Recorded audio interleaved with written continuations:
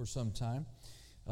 God had told me back in November of last year that unless He told me different, to take the Wednesday night service and minister on the subject of either healing for the body, or prosperity, provision for our lives, or faith to receive those, And so that's what we've endeavored to do, and that's what we'll endeavor to do tonight.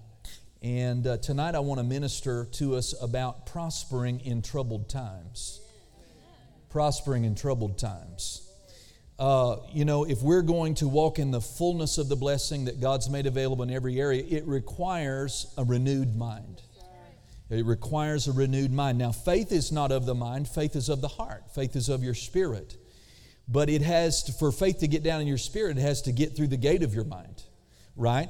A lot of times the right thing never gets down into our heart because our unrenewed mind is kicking it out. Amen? I raised denominationally, or basically just secularly. I had really no idea, or I had some mixed up ideas about healing and what we could really expect God to do in the area of the healing of our bodies. And most of that was just based on my personal experience and what I heard coming from various pulpits. Amen. Very little of it matched what God actually said. But as I studied the Word, amen, for myself, and God brought people into my life that had fuller light, fuller truth than I did, then I began to get my questions answered and my mind renewed, and I found out that Jesus is not just my Savior, but Jesus is my physician and my healer too. Amen. All we see Jesus doing is healing, setting people free, and delivering when He was on the earth. Is that not right? There's 19 individual testimonies we have in the four Gospels of individuals or small groups of people coming to Jesus, appealing to Him for healing or deliverance. And do you know that in not one of those cases did Jesus say, well, it's not my Father's will? Not in one. You can't find one. Even where they were struggling, like the man he had leprosy, Matthew chapter 8. He approached Jesus and said, Lord, I know if you're willing, you can make me clean. He said, I'm willing. He didn't even hesitate. He didn't have to have a meeting with the Father. He didn't have to consult his angel or find out if it was okay with the Holy Ghost. And the Bible says that Jesus is the same. How long is He the same? Yesterday, today, and forever. We also know from Hebrews and from what Jesus Himself said in the Gospel of John, Jesus said to His disciples, if you have seen me, you have seen the Father. Hebrews tells us that Jesus was the physical advertisement, the physical, perfect, earthly representative of the Father, the Father's will, what His intents are, and what the Father's like. Jesus said, I did not come to do my own will, but the will of Him who sent me. What did He do? He did nothing but heal and deliver and forgive and set people free. Amen? Well, what about the financial realm? What about the financial realm? Does God just expect us to eke out a living? As Brother Hagin used to say, to walk through life with the seat of our britches wore out and the top of our hat wore out and the soles of our shoes wore out. A lot of people think to be poor is to be holy and to be pious. Well, maybe that's right. How would we know? We need to get into the Word and find out what the Word, not what our denomination held to, not what our creed held to. What does the Word of God actually say on the subject? Well, praise God. Peter, he was having a hard time making money, but he lent his boat out for a few hours to the Lord Jesus. And Jesus doesn't borrow. He's not going to be indebted to anybody. He pays his bills. Well, Peter got a harvest on that, didn't he? Even though he had fished all night and caught nothing, Jesus said, let down your nets for a catch. Peter, with his little faith, let down one net. But that one net came up brimming, full, packed, stretched, and by the time they got done, they were sinking the boats. Well, what do you think he did with all that fish? He took it to market and sold it. You remember later on when Peter was having tax trouble. I don't know, maybe Peter just had financial problems. Somebody else needs to manage his money for him. And, what did Jesus do? They came to Peter and demanded the temple tax or whatever it was, the Roman tax. And Jesus said, well, Peter, go drop your hook in, First fish you catch, open its mouth, find the coin, pull the coin out, pay your taxes and mine. Right? So what do we see? We see Him helping people and blessing them financially. Hallelujah. Well, praise God. You know, part of having a renewed mind when it comes to God's provision in our life is to not get in this idea that when the economic headwinds are good and favorable, I can prosper. But when things turn economically in our land, our economy, our nation, that I can expect to go down or to suffer like everybody else. Amen? I want to minister. Is this okay? Yes. I want us to have a very strong, robust understanding of where God stands and what the Bible says and what our covenant is and how to walk in it in every area. Amen. Amen. Praise God. So here in Psalm 37, now I think I've been, since the start of COVID in 2020, you know, I've just been going back to Psalm 37 over and over and over and over and over again. But we're just going to pull out a couple of verses here. Let's look at verse number 18 and 19. And so it says, the Lord knows the days. Do you see that? The Lord knows the days of the upright, and their inheritance shall be periodic, shall be sporadic, shall be feast and famine. No, it says their inheritance shall be forever. So does the Lord know what days we've come to? Certainly He does. He knows the days of the upright, and their inheritance shall be forever. Go on to the 19th verse. And they shall not be ashamed, right? When? In the evil time, and in the days of famine, they shall suffer. They shall lose their house. No. What does it say? It says they shall be satisfied. Come on. More to come on that. Skip all the way down to verse 25. This is David speaking. He says, by the Spirit, I have been young, and now I'm old. And yet in all that time, amen, I've not seen the righteous forsaken, or his seed begging for bread. You'll never see me in a bread line. Oh, aren't you concerned the devil's going to hear you? No, I'm not. I'm really not. I say it for His benefit. I don't say it in personal pride or arrogance, but I say it having studied the Word of God for long enough to know that I have a Heavenly Father who knows what I have need of, and that He is well able, regardless of what's happening in the economy, to take care of me. Amen? And I just want to water that in you, sow that in you.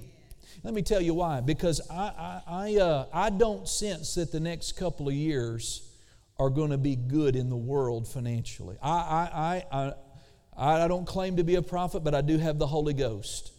Right? And I don't know what's going on in your heart. Amen. But I see troubled times in the world, in our nation, in a lot of areas. Amen.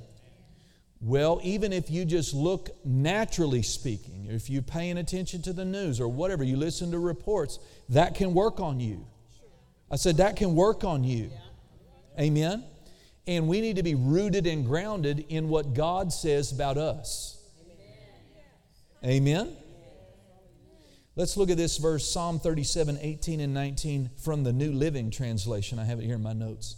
It says, day by day, the Lord takes care of the innocent, and they will receive an inheritance that lasts forever. Verse 19, they will not be disgraced in hard times. Even in famine, they will have more than enough. Woo! Hallelujah. I'm already glad I came to church. Praise God. Just to hear that, just to read that scripture. Amen. Day by day. Day by day. Come on. The Lord takes care. You say, well, I'm not innocent. Well, I'm not either, but I live as the innocent because Jesus took my place in divine exchange. Come on. Amen. And in the eyes of the Father, because of redemption, because of forgiveness, because of the new birth, you and I, we are righteous. We are innocent in the eyes of God, and therefore we qualify to have God take care of us day by day. Hello. If you let yourself, you'll be happy. You'll let yourself. The gospel's good news. It's not bad news. It's good news. Listen to this from the NIV. The New International Version says, in times of disaster, they will not wither. In days of famine, they will enjoy plenty. Pastor, it's basically saying the same thing, different words. Yeah, but I want to get it in you. Amen. Listen to it from the Message paraphrase. It says in verse 19 of the Message paraphrase, in hard times, they'll hold their heads high. When the shelves are bare, they will be full.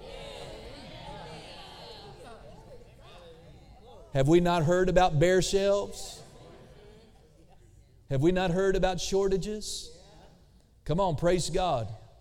Well, God, if there's a famine coming to the world and to America, it won't be God's first. He's had thousands of years of earthly practice, sustaining His covenant people through all kinds of hardship. Amen? Our Heavenly Father. I was just reading about the Hebrews, and they had been, several weeks in the wilderness, long enough to get tired of manna. You know, the wafer that He had provided, it was falling out of the desert, falling out of heaven in the desert so they could eat. Millions of them, eating every day. But they got tired of it, and they started griping and moaning, complaining, wanting meat, wanting quail. You know what, as I was thinking about this the other day, I thought, if they really craved meat, why didn't they just ask? I mean, if the God can rain bread out of heaven, He can rain meat out of heaven. See, it's all about, like we heard so much in the Miracle Crusade, if you attended, our approach. But their approach was, we're suffering out here. God's failed us out here. Their approach was ingratitude. Their approach was griping, moaning, and complaining. That's never how to get God's blessing on your life. Well, God, He heard all that, and He told Moses, you tell the people, they're going to have quail in the morning. There'll be quail enough. They're going to eat quail every meal for a month. Read it yourself. They're going to eat quail until it's coming out of their nostrils. I love reading the Bible. Does it say that? It actually says they're going to be sick of it. And sure enough, He caused a southerly or an east wind to blow, and He gathered up every quail in the world, amen, and caused them all to land in their camp. And God proved that without a Walmart, without an 18-wheeler, without a supply line, that God was able to feed His own. And He taught them a lesson. Amen. God caused water to come out of a rock. Hallelujah. I tell you what, our God's a good God. Now in the King James it says, in famine they will be satisfied. I looked up the Hebrew meaning of that word that's translated satisfied, and this is what it means. It means to be in a state of physical contentment because or due to having all your physical needs met in abundance or in excess. It means to have one's fill. It means to be full or to have much. That's what this Hebrew word translated satisfied means. So, how does a renewed mind, good biblical thinking, think at the talk of famine.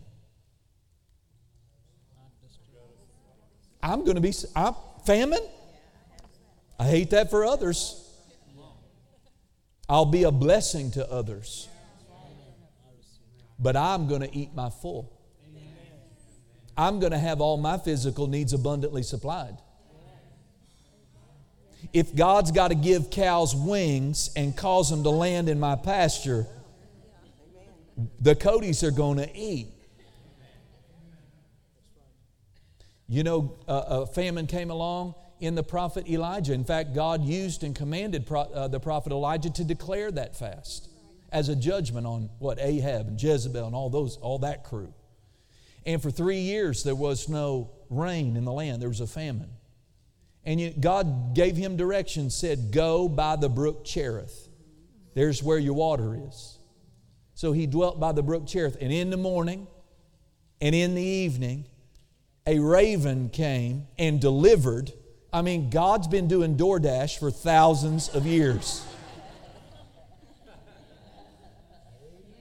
And delivered the man of God food to eat in the morning, food to eat at night. I'm telling you, God's been practicing for thousands of years.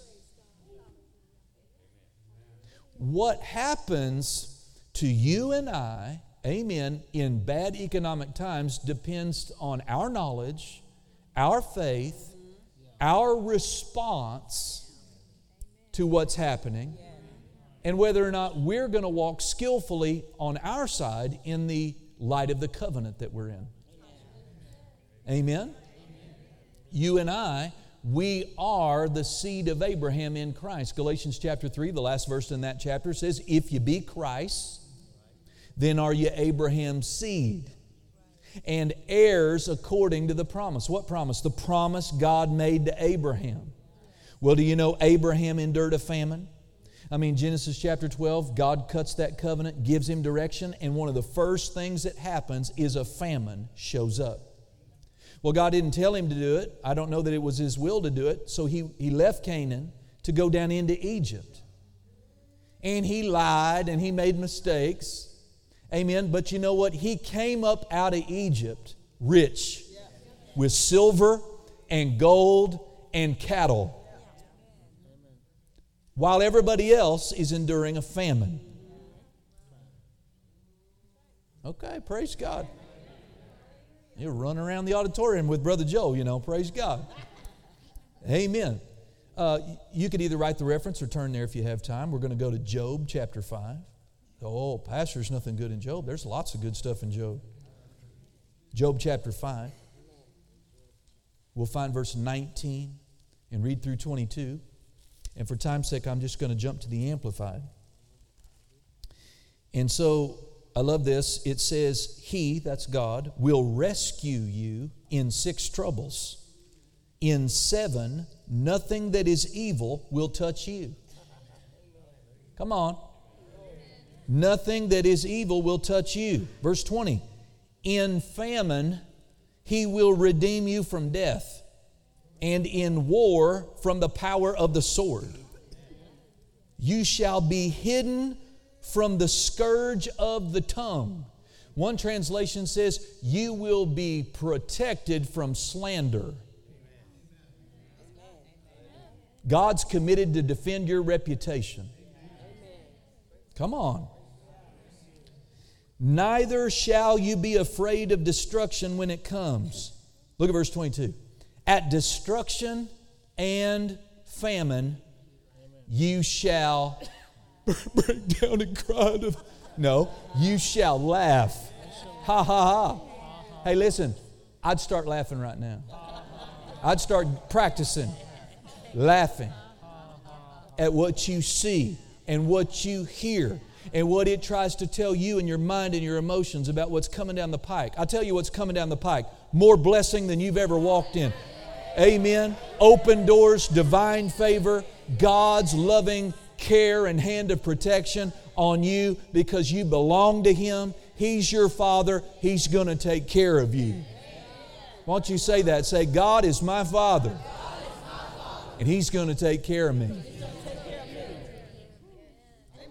Now you can't believe that and worry. You can't believe that, dads, and wring your hands. Let me tell you something, men. You're not the breadwinner. You're not the provider. God is the bread provider. God is the source. And He loves your family more than you. Now it is true that God anoints and graces and favors a lot of us men to be a big pipeline of supply into our family. But I'm not the provider. You're not the provider. Don't take that pressure onto yourself. Work is good. Work is honorable. We should do it right. But God, our Father, is the one. Single moms. You don't have to live less than because you're a single mom. Well, I messed up. That's because I'm a single mom. Mercy. Goodness. Come on. You don't have to live less than. Widows. Older folks. Don't say you're on a fixed income. Who fixed it? You fixed it with your mouth. That's what Dr. Dufresne, my spiritual father, used to say. Don't limit God. He's the quail provider. He's the water out of the rock God. He's the pay taxes out of the fish's mouth God. He's the God that multiplies and makes wine with no grapes, no vine, no nothing. Praise God. What is the right response for a person, a man, a woman, a child that's got a covenant with God when they see destructive forces, when they see famine? What's the right response? You shall laugh. Ha ha ha. You got a stack of unpaid bills? What are you supposed to do to that? Ha ha ha. Amen. You see, if we draw back, we succumb to worry and fear and the pressure, then we're saying that what we see and what we hear and what we feel in the circumstance is greater than God and His promise and His faithfulness and His ability. Worry is a slap in the face. We've all done it, but we need to understand how serious worry is. I would be upset. I would be upset if I found out my children was not sleeping up there in their bedrooms going, I wonder if Daddy is going to have enough money to put food in the refrigerator. Have you ever not had food in the refrigerator? Right? No. And it bothers God. God's not untrustworthy. Amen. And if we've ever had lean and hard times, I don't know anyone that hasn't. It hadn't been because God was unfaithful. It's because of what we didn't know or what we were not walking in right then. Let's just be humble and real about it. God He watches over His Word. He hastens, and He is performing His Word whenever He finds that Word alive in His people and people walking in the light of His Word. Amen. Let's go over to Psalm 23. Y'all all right? Psalm 23. Really, this is just all my introduction. It's almost... Praise God. We know this, and you hear this a lot at funerals, and that's a blessing, but it's not a funeral psalm. This is for a right now, everyday psalm. The Lord is He's my shepherd. And I shall not lack. The word want means lack. There's a good confession. You need to mix your faith. Put your words on that. The Bible says that God sent His Word, and His Word returned unto Him will not, be void? Well, God is expecting His Word to be returned unto Him. He sent His Word so that you could send it back to Him, so that He could fulfill it. Well, here's my microphone. Here's His Word. You hear it? Mic working? Yeah. So how am I going to get His Word back to Him? I'm going to say it. Let the redeemed of the Lord say so. Our part is very simple. But the system doesn't work if we don't do our little simple part. It's like one minister used to say, if you'll do a small thing, God will do a big thing. He'll move mountains. He'll get you a job you're not qualified for. He'll have a company hire you that's not hiring. He just cancel your debt. There's nothing hard for Him, nothing difficult for Him. And He can do a big thing if you and I will do a small thing. That small thing is put His Word in my mouth for me. Because Psalm 23 verse 1 becomes mine when I speak it, when I make it mine. When I put, the verse becomes yours, Dakota, when you put yourself in the verse.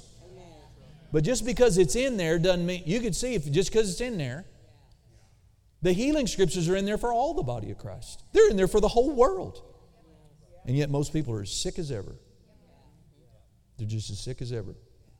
The fact that it's in there isn't helping them.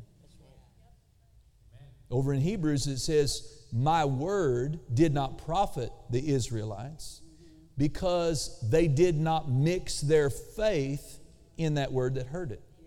See, they even heard the word, but they didn't mix their faith with it, and they got nothing out of it. Amen? So it'd be good for you to just walk around and say, the Lord's my shepherd. I'm not guiding my own way through life. The Lord's my shepherd. And because He is, I shall not lack. Now, for time's sake, it's all so good, but just for time's sake, skip down all the way to the end, to the bottom.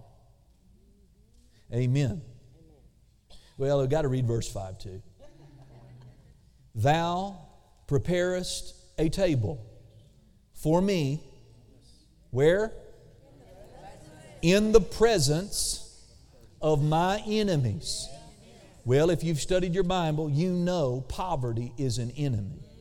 If you've read my book, you've found out biblically poverty is a curse. Poverty is an enemy. The Bible says money is a defense. One place in the Bible says money answers all things. It's not everything, but it's important in this life, and God knows it is, and He wants you to have more money than you got. You got to be right about your motive. Yeah, you can't be serving money. I'm serving God.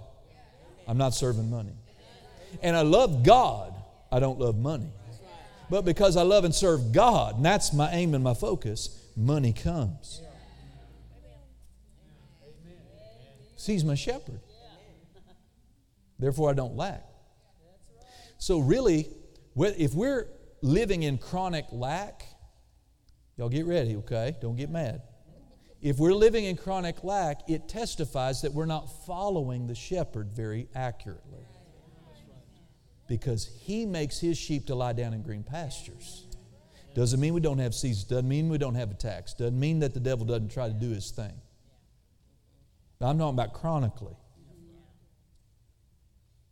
See, if you've got the Lord by the hand and you're going where He's telling you to go, you're going to be lying down in green pastures, walking beside still waters. Amen. Me too. And I made all kinds of mistakes. And it showed up in my finances. I thought, oh man, my shepherd's way over here, and how did I get up over here? Out here in the desert. Amen. Well, so anyway. So right in that, He prepares a table for us in the presence of poverty. Because poverty's an enemy. Amen. Well, look at verse 6. Surely goodness and mercy shall what? Follow me as long as the economy's good. Goodness and mercy shall follow me Monday, Wednesday, and Friday. But you got to watch out for Tuesday and Thursday and Saturday. No. I love this. What does it say? All the days of my life. The Amplified says only good. Not anything else. Only good. Only goodness and mercy shall follow me. So a lot of times people get, because they're in fear, they're in worry, that circumstances are hard, have been working on them, and they're constantly looking over their shoulder, expecting defeat to catch them. Loss to show up. I've had to deal with it. I was told my wife just recently, because Pastor Nancy, she kind of nailed me that first night. That there's been, because of some things that happened in my past, I got this idea, things can't be this good forever. At some point, the shoe's got to drop. At some point. But what does the Bible say? Only goodness and mercy shall follow me all the days of my life. Listen, if I mix my faith in that, and I walk with God like the best as I know how, then when I look over my shoulder, what should I expect to see? Oh, you better slow down. Slow down, slow down. There's goodness right there. Goodness. God's goodness and His mercy. Not the curse. Not something bad. Goodness. Good things from God running after you. Isn't that wonderful? So these verses indicate to us that it does not matter whether the world around us is enjoying good economic times or suffering very difficult economic times. Our God never changes. Our covenant never changes. And our financial condition is only supposed to go from where it is right now to mo better, mo better, mo better. I have scripture for mo better. The Lord shall increase you more and more and more, you and your children. Amen. I think that's Psalms 112, Psalms 115 actually. Amen. Okay, so praise God. Let me give you a few things just real quick that I want to get over to you about what to know and what to do when famine shows up. What to know and what to do when famine shows up. Number one, don't fear and don't worry. Amen. Go to 1 Kings 17 just real quick. We're going to spend some time just around Kings here for a few minutes, and I believe we'll be done. 1 Kings 17. Now, this is about Elijah, and we were talking about him earlier, how the famine had come, and God told him to go to the brook Cherith, and the ravens fed him in the morning and at night, right? Mm-hmm. But eventually the brook dried up, okay? So what happened then? Oh, he's in big trouble. He's dehydrated. No. The word of the Lord comes again to him, and in verse 8 it says, or verse 9, arise and get thee to Zarephath, which belongs to Zidon, and dwell there. Behold, I have commanded a widow woman there to sustain you. Amen. God's always got a plan. And so he went there and he finds this woman gathering sticks, and she had no idea that God had commanded her. There's no sign that says, Elijah, here I am, the one God sent you to. And you'd have thought God sent her to a rich woman in Zarephath. But she's not only poor, she's about to fix her last meal so that her and her little baby can eat that last little bit of meal and cake and die. Yeah. And if you skip all the way down to verse 12, it says, and she said, as the Lord my God lives, I do not have a cake, but a handful of meal. And behold, a little oil in a cruse. I'm about to gather my 2 sticks. We're going to dress it for me and my son and die. In other words, I don't have any for you. In verse 13, Elijah said unto her, fear not. What's number 1? Fear not. Don't fear. Don't fear. Don't worry. You call my phone, you hear my ring, it says, don't worry, be happy now. Don't worry. Amen? Hallelujah. So that, I wanted you to notice that's first, don't worry. Jesus said that later on. Matthew, we're not going there. He said, don't worry about your life. Do not worry about your life. Listen, why would he tell us that? Because worry hurts. Worry hinders. It's not like a neutral activity. You can just do it because it's natural and it feels good to worry. It hurts because it's not faith. And God can only move into your life when you're in faith. So worry hurts. Don't do it. He told this woman, fear not. That was number one. The second thing he told her is, do what your plan is. Only you have to act on your faith. And the way you're going to do that is you're going to give me the first part of that cake.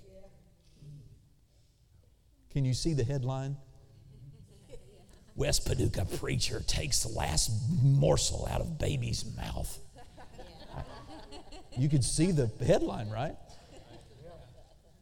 But this wasn't about him. This was about her resisting fear, number one, and then acting in faith. What's the master principle? I told you, the master key to prosperity is seek ye first the kingdom of God and His righteousness. Well, Elijah is God's representative. And by not putting her and her baby first, it opened up the door for God to multiply.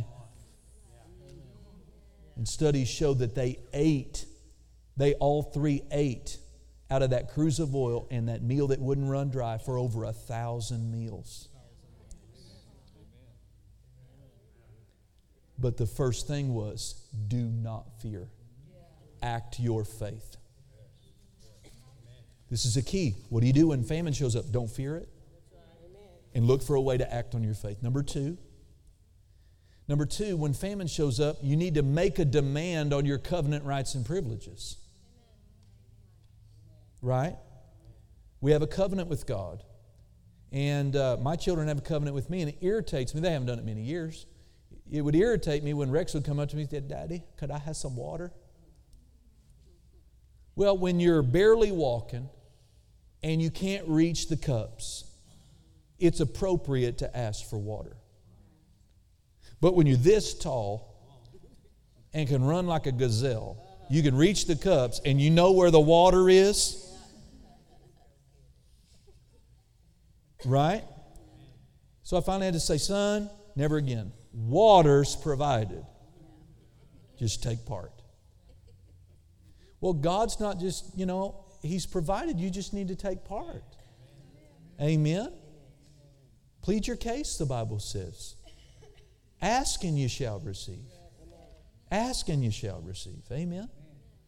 And so praise God. I'm going to fast forward through some of that. Praise God. But now understand, to make a demand, and I don't mean be demanding of God, but I mean know what your privileges are, know what's been provided to you in the covenant, and then lay hold of them. Yes. Lay hold of them. Well, you need to understand that the covenant is a two-sided coin. Yeah. And that you have responsibilities to fulfill on your side of the covenant. And it would be a bad thing to try to make a demand of God for the benefits of the covenant while you ignore your responsibilities. So you need to, I don't have time to preach that to you, but you need to get in there and find out what are the basics of your responsibilities. Seek ye first the kingdom of God and His righteousness, and then all these things will be added. How about tithing? Now the Israelites, they had a covenant with God. In Malachi, they had a covenant with God, and it included provision and prosperity. And yet they're suffering in poverty. Why? He said, well, you're cursed with a curse. What do you mean I'm cursed with a curse? I have a covenant of blessing. Yeah, but you're not. You violate the covenant. How have we violated the covenant, they ask? You have robbed me. How? In tithes and in offerings. Return unto me, and I'll return unto you. Bring ye all the tithes into the storehouse, and I'll see if I'll not open up for you the windows of heaven, pour you out such a blessing you don't have room enough to keep. I will rebuke the devourer for your sake. You'll be a delightsome land. Your vine will be pretty and fruitful. But see, he's saying this is all waiting on you to fulfill your responsibility in the covenant, and then I'm automatic. It's going to come to you. Amen. All right, then number three, keep sowing. Keep sowing. In Genesis 26, Isaac, right out of the gate, Dad is gone. The covenant is now with him. He's a covenant man, Isaac. Abraham's firstborn, covenant son. Right out of the land says there's a famine shows up. Devil's going to attack him. And God specifically tells Isaac, don't go down to Egypt. Don't go down there. Stay put and sow. Nobody's sowing. There's no rain. No one is sowing. But God said, sow. The Bible says that in verse 12, Genesis 26, 12 through 14, that Isaac sowed in that land, a land of famine, and he reaped in the same year 100-fold. He got what no one else was getting. In famine. And the Lord blessed him. I so love this. The man began to prosper, and he continued prospering until he became very prosperous, so much so that the Philistines envied him. When did he begin to prosper? Not in good economic times. I heard Dr. Jerry Savelle say, God rarely promotes in good times. Because why would He do that? He gets more glory promoting His people in bad times when it looks impossible than promoting in good times when we give all the credit to good economy. See, what am I doing? I'm endeavoring to try to change the way we think to be more in line with God's Word. He began to prosper when everyone else was going down. And the key was he kept sowing. What happens to a lot of people, they just look at what's happening in the world and they say, well, I better back off. And the first thing that goes is their tithe and their giving and their support of the local church and missions and missionary work and all of that. If you look, what happens if you stop sowing, Jerry, Farmer Jerry? What happens if you stop sowing in the natural? You stop reaping. If you stop sowing, you stop reaping. So just remember that. If you stop sowing, then you stop reaping. Ecclesiastes 11:4 says, he who observes the wind won't sow, and he who regards the clouds will not reap. What's he mean? You're deciding whether you're going to sow and reap based on the natural. So he's warning us, don't do that. So number one, we said, don't fear, act in faith. Number two, we said, make a covenant demand and walk in the light of your responsibilities in the covenant. Number three, we see, don't stop sowing. Don't stop sowing. Amen? Praise God. Don't be led by winds and clouds. Amen? Okay, number four. Number four, follow the Lord's instructions and make wise preparations. So why don't you go ahead? Well, you don't have to turn this one. You know the story. Joseph, he's down in Egypt in jail. And Pharaoh one night has a dream. And it's two scenes of the same dream. First dreams, he sees a wheat stalk or a corn stalk, really big, really healthy and vibrant. And then all of a sudden, it gets devoured and eaten up by a scrawny, skinny, unhealthy, sick-looking corn or wheat stalk. Then the scene shifts to a cow. And he sees this fat cow, healthy cow, abundant-looking cow, and it gets eaten and consumed by a skinny, sick, emaciated cow. And then he wakes up. And he's troubled by it. None of the magicians can interpret it, so the baker, remember the baker, the butler, he remembers, that guy, and pulls Joseph up.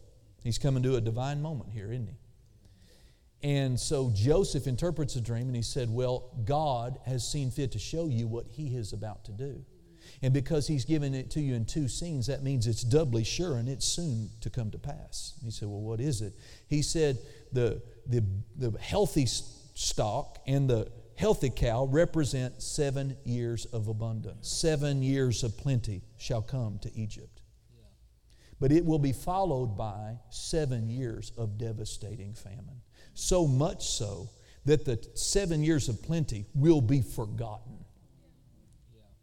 And that the land will be destroyed and devoured. Then Joseph says, this is the dream. It's surely to come to pass. God has shown Pharaoh what he's about to do. He said, find you, Pharaoh, a good guy, a business guy, a smart guy, a wise guy. And what I counsel you to do is to take a fifth or 20% of everything that comes in during the 7 years of plenty and store it up against the 7 years of famine, that Egypt not be destroyed when the famine comes. And do you know they did that? And he said, you're the guy. You're the one, obviously. And he was elevated from the pit to the palace in a moment of time. And he put a ring on. He said, other than me, there's no one in the country more powerful, got more sway or more say than you. You want to have somebody's head cut off? Just say the word. I don't even want to see the memo. And they spent 7 years, what? Heeding the prophetic word and making wise preparation according to God's instruction. Are you with me? If there are hard times coming, what would the Holy Ghost say to you? Now, we can already see from Isaac's situation, it's not this cookie cutter answer. Because in another case, Elisha the prophet tells the woman at Shunem, another 7-year famine's coming in the land. What did he tell her? Leave. Pack up and leave. And don't come back for 7 years. And the Bible says something amazing. I mean, amazing from a pastor's perspective. It says she did what the man of God said. It's amazing. She actually did what her man of God said. She didn't have some personal word. She got a divine instruction. But in this case, God told her, get out of here and don't come back for 7 years. She came back 7 years later, and because she regarded and honored the man of God's word, God had already set it up. When she showed up back in town, Gehazi was talking with the king. Just a quinkadinky, right? And the king said, tell me all the stories about Elisha. Well, and he was talking about the woman and the woman's son, how she had a baby, and then the baby died. You know, the baby 18 years later died and was raised from the dead. Ah, here's the woman. And the king goes, come here, lady.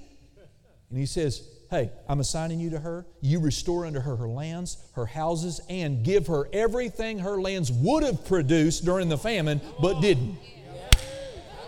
See, she was blessed, she was sustained, and she was rewarded because she followed divine instruction about what to do in a time of famine. But listen, what did God tell Isaac? Did he say, get out of here, Isaac? He told him the exact opposite. He said, stay put. You stay put right here and you sow in this land. What am I telling you to do? When famine comes, you have to hear from God.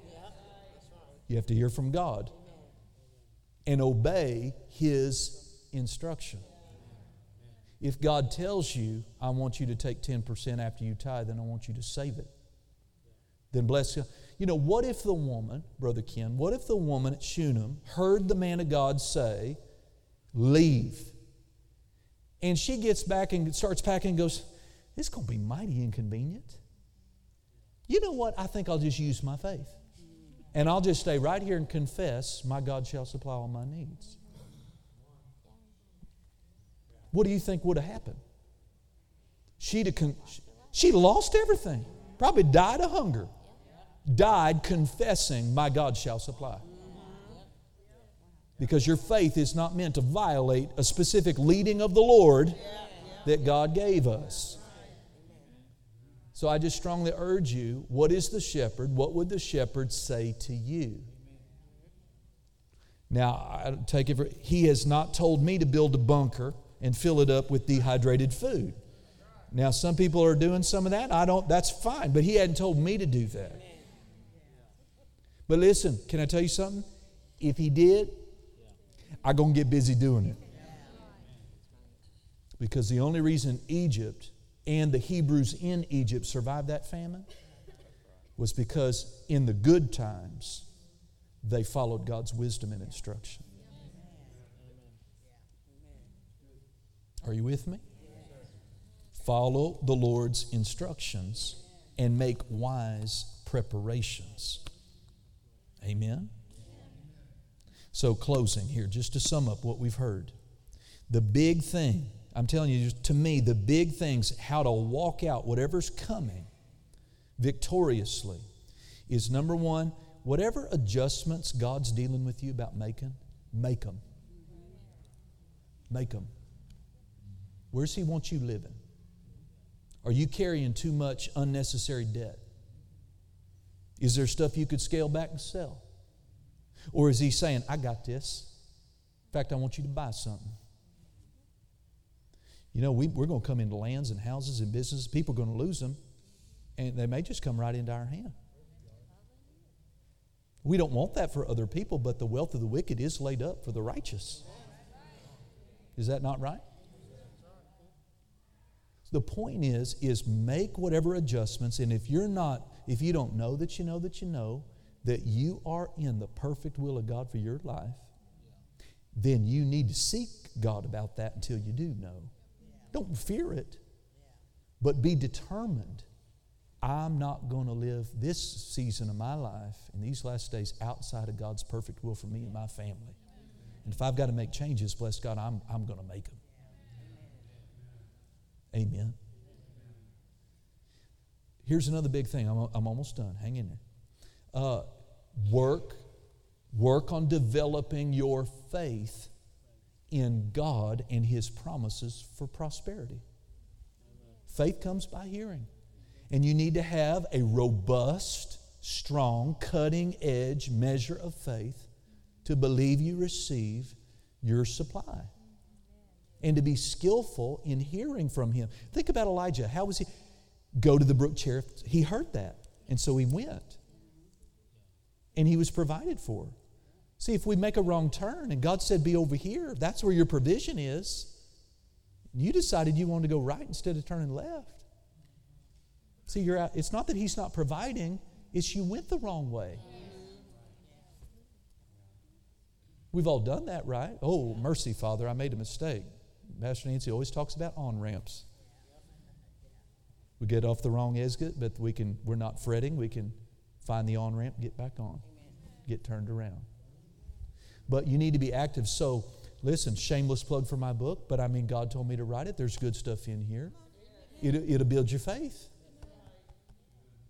A lot of good material, but feed your faith. So that faith comes by hearing. Stir yourself along these lines right now. Wigglesworth said, if you wait to get faith until you need faith, you'll often find you've come too late. Now, he was saying that about receiving healing for your body, but I think it's true sometimes financially. We go through things financially we shouldn't have because we arrived at a moment and a circumstance where we should have had a measure of faith had we done the right thing, but we didn't. And now we need a larger measure of faith than what we have. And faith cometh, but it doesn't come in a second or just overnight. Anyway. Number 3 here, I'm talking about big things as we finish. Be a faithful tither. I mean, I tell you what, that is like a lifeline in so many areas. Amen. Honor God. Put Him first. Because that's part of our responsibilities in the covenant. Whatever area you have authority over that you want God to bless. Some people tithe on their paycheck, but not on their retirement increase. Well, why not? We get in our head, I just tithe on my earnings. Well, what about your investment earnings? Do you want your business blessed? Do you want your retirement blessed? Do you want your this blessed? Do you want your ministry blessed?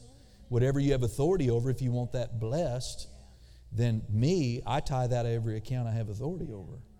Chris Cody Ministries, Harvest Kids Christian Daycare, World Harvest Church at Paducah. It's really my personal and B2B. That's our kind of our Amber's and I personal little business venture we got going on. And, and then my personal account. And they're all taken care of. Amen. Number 4, do not worry, no matter what. Just be a bulldog. I refuse to worry. I will go to God, I will pray, I will do other things, but I will not worry. Amen. And then number 5, watch your mouth. Because if you talk lack, talk financial failure, you talk hard times, that's what you'll have. And then you'll be telling people, see, I told you so. Jesus said you'll have what you say. Amen? Well, I hope you got something out of that tonight. Amen. Let's all stand up. Praise God. Before we go, this is the last opportunity for a little while that we're going to have, I believe he's an apostle of God, a real one. And his wife, Pastor Saromani, and Pastor David from Rajahmundry, India. They're traveling back to India on Saturday. Is that right? So I won't get to see them again. And so why don't you come forward, praise God, and just face me there, sir, and I'm just going to pray for you. Just turn around and help me, Kamal. Hey, Dad. Oh, he's waving everybody else. Turn around this way. I don't speak Telugu. Hallelujah. Reach your hand of faith out. We want to pray over them and bless them tonight. Father, in the name of Jesus, glory to God. I just, one of the most precious...